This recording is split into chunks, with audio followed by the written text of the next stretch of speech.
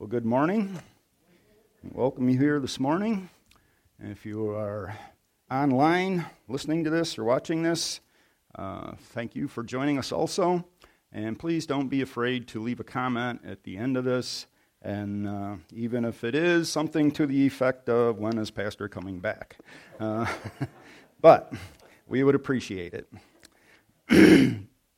Our text today is, Luke chapter 23, verses 32 through 43-ish.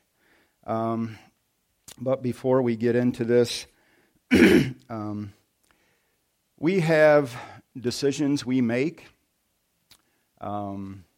As a school person, your decisions may include whether to join a sports team, what position to be on that sports team, whether to try out for band or chorus, what instrument to play, something to that effect.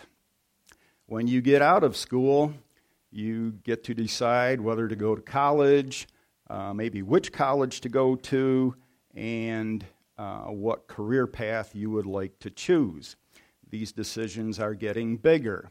The cost of some colleges today, you could probably buy a really good house in Elba for the cost of 4 years of college. And maybe the best house in Elba, I don't know. So they are big decisions. Then we can go on to buying the house. Where do you work? What is your career? And where do you have to go to get that the career that you want? Another big decision. To me, the biggest decision we would make here on earth is probably choosing our spouse. The right choice can make life a lot better. The good times can be really good, and the bad times can be a lot more tolerable. A bad choice with a spouse is the good times might not be so great, and the bad times are probably not going to be good at all.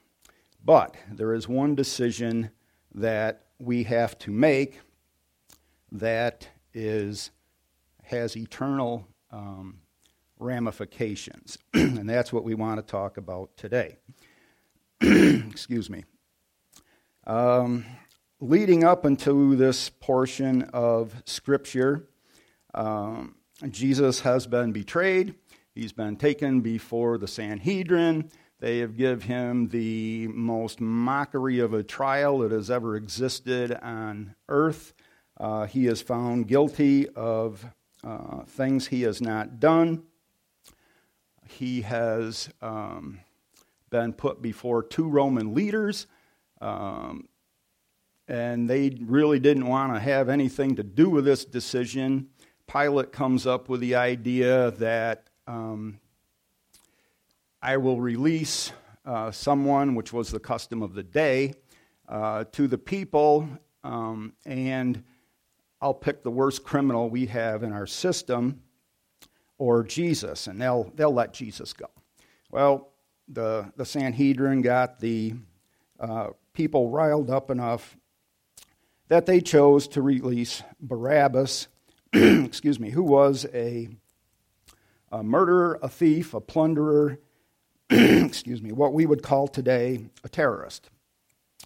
And there's probably a message here that Barabbas really felt the substitutionary place of Christ on the cross, literally. But we're not going there. So we are at the point where we are, at the cross. The men are on the cross, and we will pick up the reading. There were also two others, criminals, led with him to be put to death. And then when he had come to the place called Calvary, there they crucified him and the criminals, one on the right hand, the other on the left. Then Jesus said, Father, forgive them, for they do not know what they do. And they divided his garments and cast lots. and the people stood looking on. But even the rulers with them sneered, saying, "He saved others, let him save himself if he is the Christ, the chosen of God." Excuse me. The soldiers also mocked him, coming and offering him sour wine, and saying, "If you are the king of the Jews, save yourself." I knew I put this here for a reason.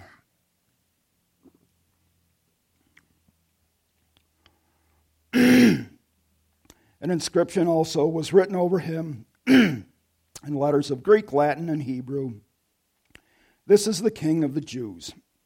Then one of the criminals who were hanged blasphemed him, saying, "If you are the Christ, save yourself and us." But the other, answering, rebuked him, saying, "Do you not even fear God, seeing that you are under the same condemnation?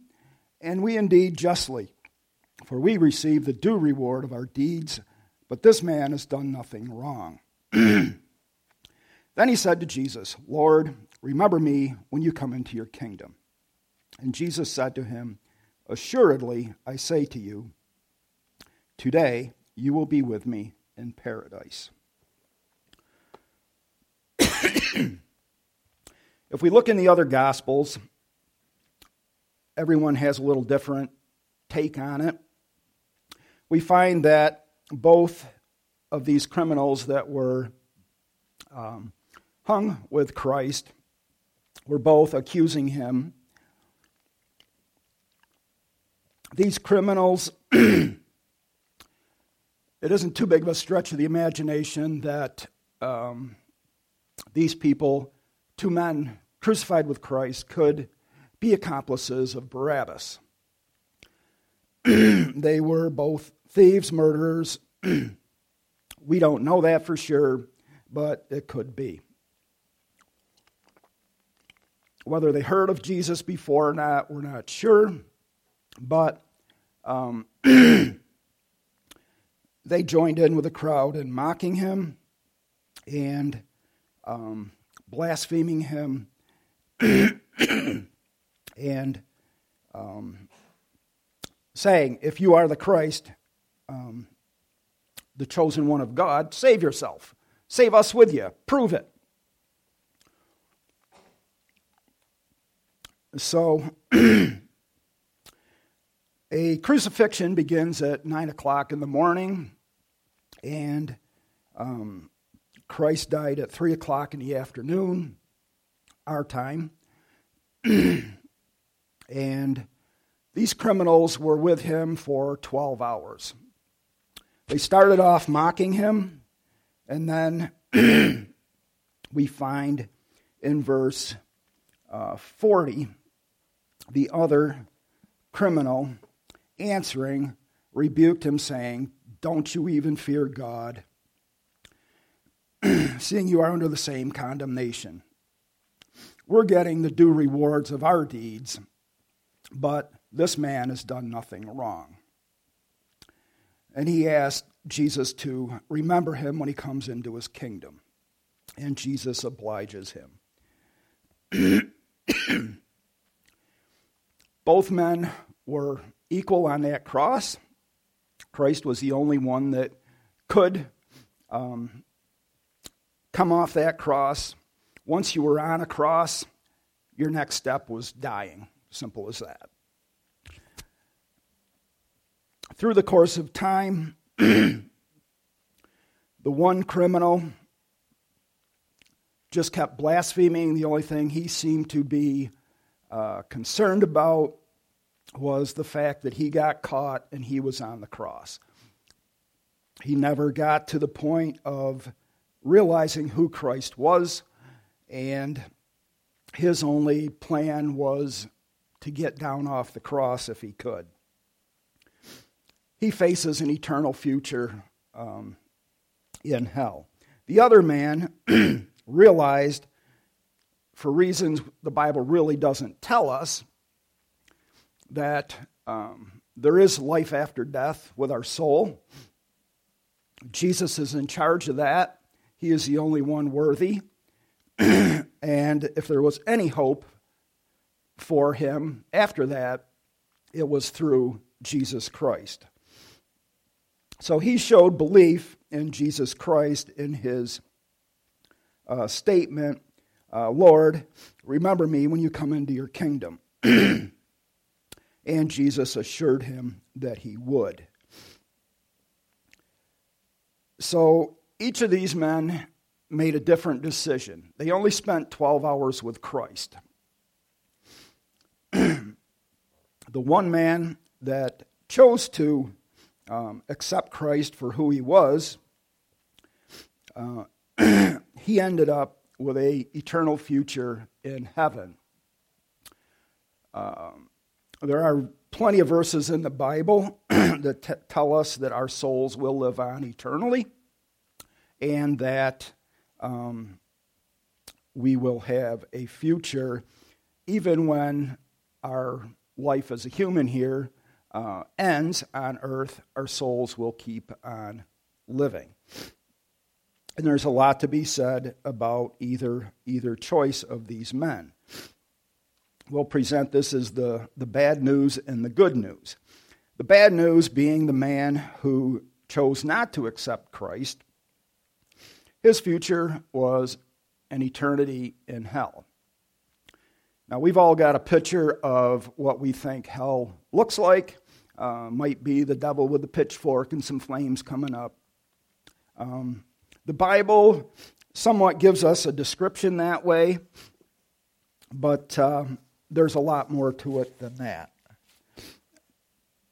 The Bible teaches us it is a place of torment, a place of everlasting fire, outer darkness. If you've ever been in probably a building that had no light, like no light, even if it's a building you're somewhat familiar with, it's a pretty weird feeling to be in that. And then the eternal torment, the weeping and gnashing of teeth, the fire, and then this is what we'll call the pregame. Eventually, all of that gets thrown into the lake of fire, which John describes in Revelation as a fire, the lake of fire burning with brimstone. Brimstone is common in the Dead Sea area. It is a rock that can catch fire. It burns with very sulfuric qualities and produces a suffocating gas. Whether this is literally what it is or not, I don't know. It might be the best John could describe it, but it could very well be worse. So that was the future of the man who rejected God. And in the story of Lazarus, the rich man came back and asked Jesus for Lazarus to touch his finger in water and just let a drop fall on his tongue that it may soothe him. So that wasn't too good of a place to be. And then the story of the demon-possessed man and the Gadarenes, even the devils begged Jesus to let them go somewhere other than the great abyss. And he obliged them into the herd of swine. The devils knew what was coming if they went there, and they didn't want to go there. So if the devils are scared of it, why would we want to go there? Anyway, that is the future of one who does not accept Christ as their Lord and Savior. The other man, although he was on the cross, he was only with Jesus for 12 hours, realized where he stood before a holy God, that there was nothing he could do to change his status. It was only through Jesus Christ that could change, that Jesus Christ was the only one worthy of being able to do that, and he decided he wanted to be with Jesus Christ. And he asked him to remember him when he came into his kingdom. he didn't know when that kingdom was going to happen, but he wanted to be there when it did arrive. And Jesus obligingly told him he would be with him in paradise.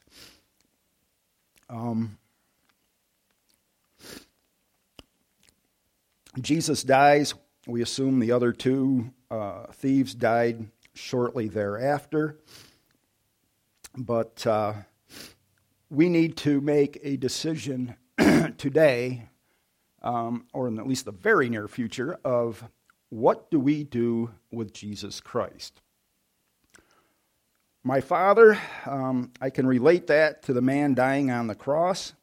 My dad accepted Jesus Christ on what turned out to be his deathbed. He had had a stroke. He was up in the Veterans Hospital in Buffalo. Toward the end, he had all kinds of tubes in him. And he couldn't talk. We'd go up and see him and pretty much tell him what was going on because he really couldn't communicate back to us other than maybe a nod of the head one way or the other. And one night, or one afternoon, probably a Sunday afternoon, we went up there. And he was all smiles, and he was trying to tell us something, but we couldn't understand it. And if you knew my father, and Pam Gaffel can vouch for me, the last thing you would think was he accepted Christ. He was, I don't know what happened. He never talked about it.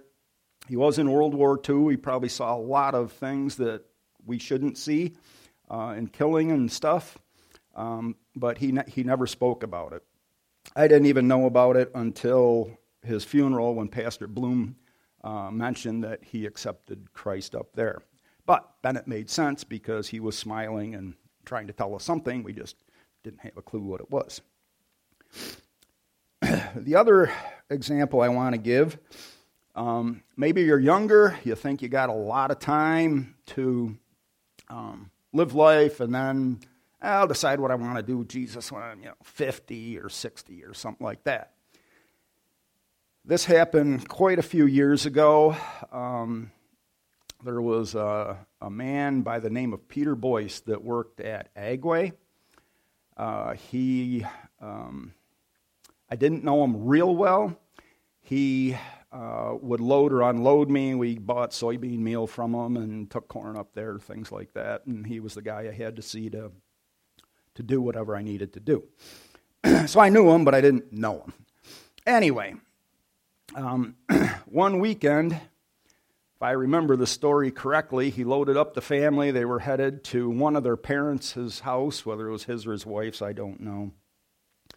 For some reason, I don't know if I ever heard, they ended up with a head-on collision with a tractor-trailer out in the S-curves out going toward Pavilion, going out of Batavia. The whole family was killed. Husband, wife, and I think he had 2 kids. So you don't know when life on earth is going to end. So I encourage everyone today to examine where their life is with Christ, whether everybody in this room and everybody in the world is on one of these 2 crosses, those that have rejected Jesus Christ or those that have accepted Jesus Christ. The eternal future is pretty clear as to what's going to happen based on your decision of that. You're going to go to hell, the lake of fire, eternally if you haven't accepted Jesus Christ as your Lord and Savior. You're going to heaven if you do. As Christians, we tend to look at the positive side of it because, hey, we accepted Jesus Christ, we're going to heaven for eternity. But the other side of that is there is an eternal life for those that have rejected Jesus Christ. After the great white throne of judgment, or the final judgment, however you want to describe it, is when everybody that has rejected Christ, whose name is not written in the Lamb's Book of Life, will be put into the lake of fire, for eternity. It is the most important decision we can make in our life here today, in our time on earth. Whether you have already done it and you are a child of God, praise the Lord if you have already done that. The people I see here know most of you fairly well. Say pretty much everybody has, so praise the Lord for that. But if there is one that hasn't, I encourage you to do it today.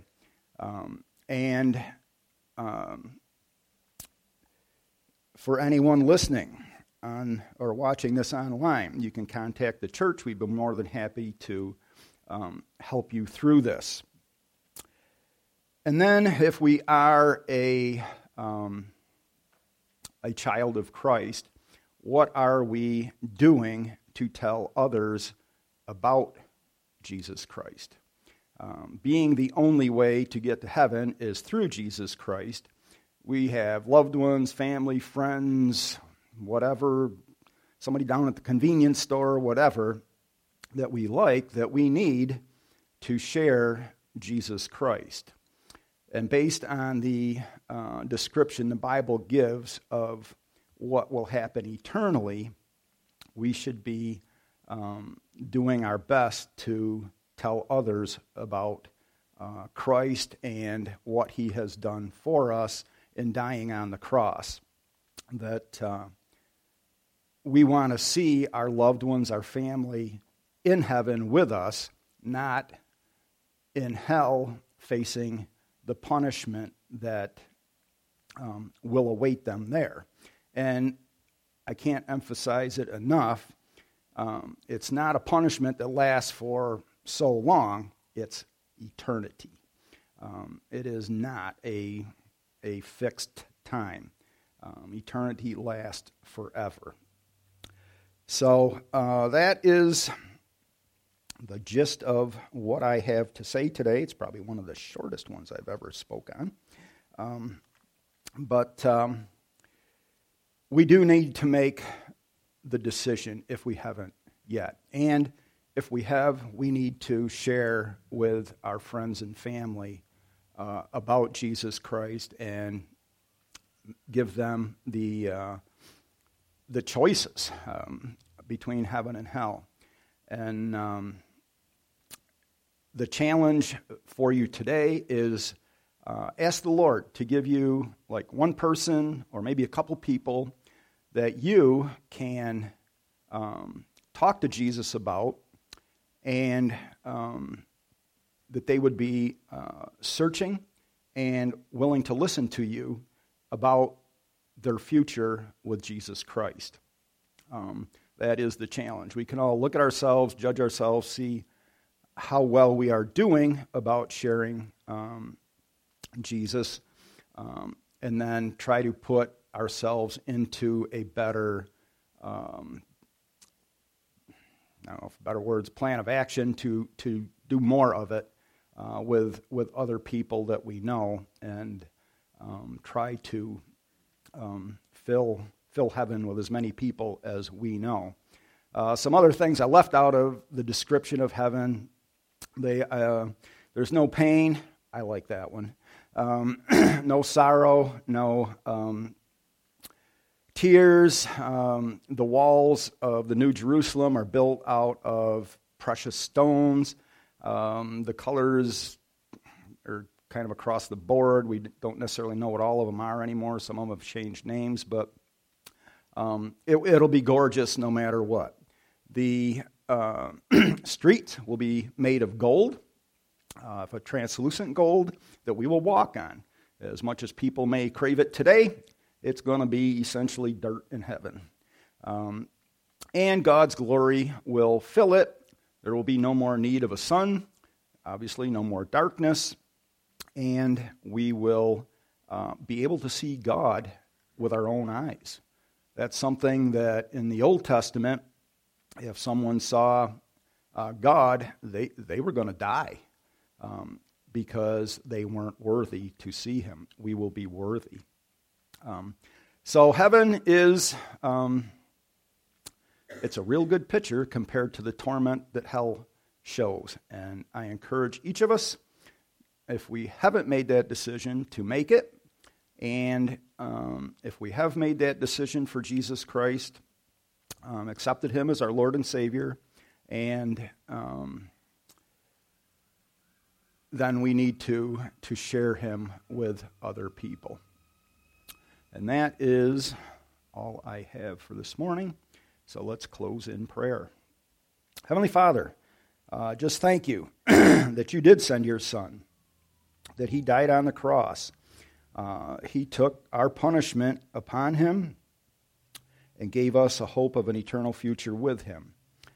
And we know the decision is out there. Nobody can make it for anyone else. It's an individual decision. And just help us to share the love of Christ with others and convict with the Holy Spirit those that we are able to share with, that they would want to accept Jesus as their Lord and Savior. And just guide and direct us. Be with us in our business meeting coming up shortly. And again, may you be honored and glorified through that. In Jesus' name I pray. Amen. Thank you very much.